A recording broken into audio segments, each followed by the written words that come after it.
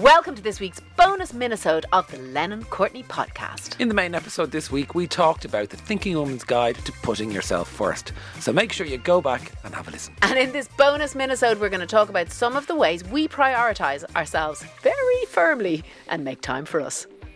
So Sonia, what way do you put yourself first? Backwards. Do you want a tip from me? Yeah. Don't walk down the stairs backwards with your eyes closed. That's a really good tip. That was my father's favourite tip. And every time I said to my dad, it really hurts when I do this. He said, don't do that then. I like to consider myself generously selfish. So I give, but I take first. In the house, I want to make sure that I'm okay, that I have what I need. And then it's like we discussed in the main episode, then I'm better. I'm better for everybody else. So in the morning now, my routine is I get up, I do my workout, anything from 30 to 45 minutes, do a little 20-minute meditation, do my, my ablutions and my get ready to go, and enjoy that and take the time to enjoy it. I hate being rushed. I hate being chaotic, hate being under pressure. So I'll work backwards from whenever I have to leave the house to make sure I have enough time to do all that. And then I'm kind of done. And I find if you do that kind of self-care stuff in the morning, the day doesn't gobble up the time on you. If I leave it till the end of the day, it's gone. Yeah, same. Yeah. Well, so what's yours? So this is kind of annual. So I, as you know, I'm very generous. Yes, you are, to a fault. I pride myself on that. And my dad was a very generous man as well. And I'm all year round quite generous with my family. So as a result, I don't buy Christmas presents or birthday presents, really. And I mean, if I think of it, I do, right? Especially for kids. When it's their birthday, of course I will. But for adults, what I do now is I start a re-gifting pile around October, November. So people send us stuff because of our jobs. And my family now know everything I give them. And I think it's a very big part about being sustainable. And I actually ask them if it's a beauty product or a fragrance, will they review it for me? So I kind of give a little bit back. So I kind of make that work for me. Yeah. So I kind of go, well, I don't want that thing. I'm going to give that to my nephew. Well, it's a good idea, isn't it? To give it to somebody who'll appreciate it. It more, yeah. And use it. And use it. Helping the circular economy, Brandon. That's what it is, you know. Absolutely. And I also don't have to spend a penny on gifts. What a joy. The other thing, the big part, just to kind of zoom out of the daily routine, the piece that I think is really vital is time for reflection. Like, I know that sounds a little bit Angelus, but we are all so frenetic and so busy and so scheduled that actually taking time out to just think. I've never heard the word Angelus before. Huh? What's Angelus? The Angelus. The Angelus. Oh, as in the Angelus. As in the Angelus. Yeah. Oh, okay. I was just thinking of the Angelus VC. I was writing something, but I was like, every time someone was looking up and pausing, I was like, they were thinking, should I get an air fryer? Because that's all anyone's talking about these days. Should I get an air fryer? Get one if you want.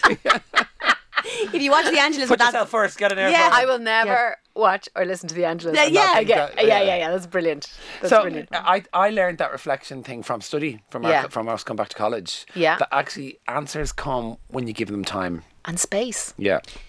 And how have you found your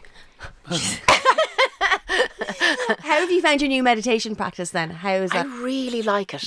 I really. Do you do it every day?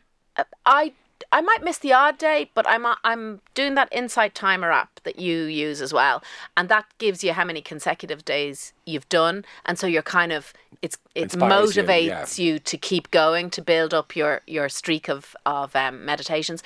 But what I really like about it is that I'm getting these kind of visuals in my head now, and you're getting these kind of beautiful sensations of floating in huge space, of swinging, and like all these gorgeous kind of visual imagery in my head that I never had before. And now it's like a kind of a refuge that if you're stressed or things are going a bit pear-shaped, that you can just kind of go there. You need to go to the next level now. You need to go what's the next level? Transcendental. You need to go and train. Okay. Take 7 sessions. He does them in 4. It's 700 quid, and then you join the TM group, and you'd love it.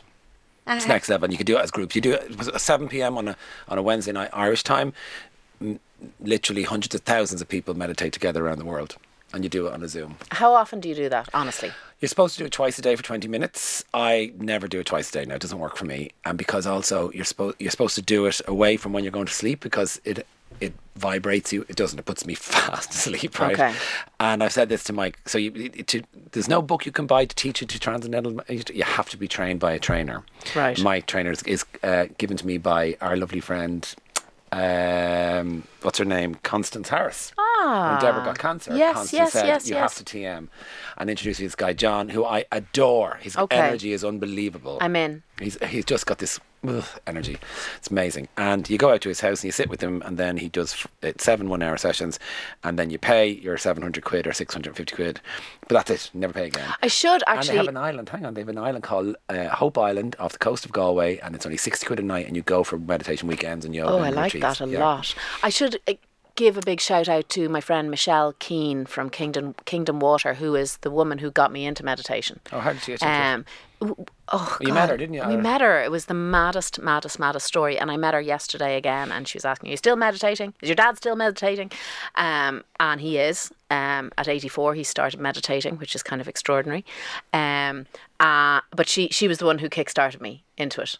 And what was it what she said that kickstarted you? Because you know I've been doing it for years. Yeah, I know. And I had been wanting to get into it, but I couldn't find that catalyst. So she became my catalyst. And she just said, get a set of mala beads, take the time and sit there and What are meditate. mala beads? And mala beads are like... You roll them in your hands, do you? they're a bit like rosary beads. They're just beads, and you count them out. There's 180 beads on it, and you chant. So if you're doing chanting meditation, you go all the way around the mala beads until you're done. And she selected a chant for me that she felt I needed, and I kind of knuckled down and did it, and I love it. And sometimes I chant, and sometimes I just do a silent meditation, and sometimes I do guided, and sometimes I do it with music. And that Insight Timer app is fantastic for all of those. Yeah, because like if you don't have a spare €700 lying around, those Inside Timer, a lot free. of them are free. So you just and it, like you were saying, the world is so noisy. We're all so busy. Just to like set aside, just start off with 5 minutes, 10 minutes, and then Well, mindfulness now has quietness. a bad rap. You know, it's people are turning on it a little bit because Well, it's become a bit ubiquitous and pedestrianised. Like nobody really knows what it is anymore, I don't think, you Yeah, know. you're right.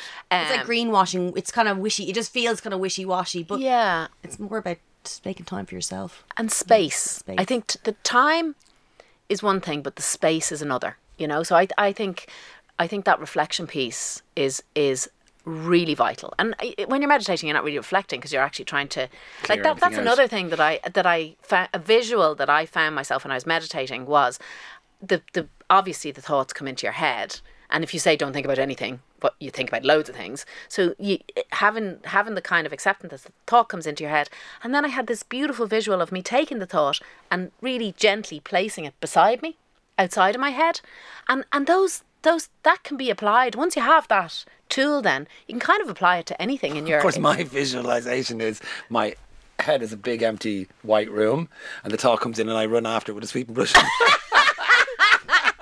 or your the Dyson. multi-way Dyson. Get out, fluffy head. The Dyson 4-way fluffy head. Oh yeah, I've never thought of that. That's a good idea. Brandon's Put all my baby. thoughts into a little capsule That's so funny. You're cleaning in your dreams. in my meditation. In your meditation, rather. Excuse me. So yeah. So that's a definitely a tool that I'm adopting. And actually, you know what? I really respect that Adam doesn't meditate. He tries to, pretends to. It's quite cute. And one eye open. Look, I'm meditating. You're not meditating. You're eating a fucking Mars bar, pal. Well, I help you meditate.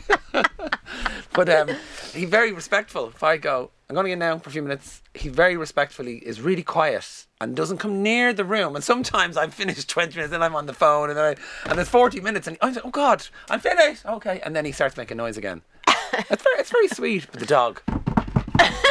What are you doing in there? You can't sit between my legs when I'm meditating, Nancy. I'm sorry, no. Funny. Yeah. Thank you for listening. Follow at Len and Courtney on all social media platforms for all the latest updates and news.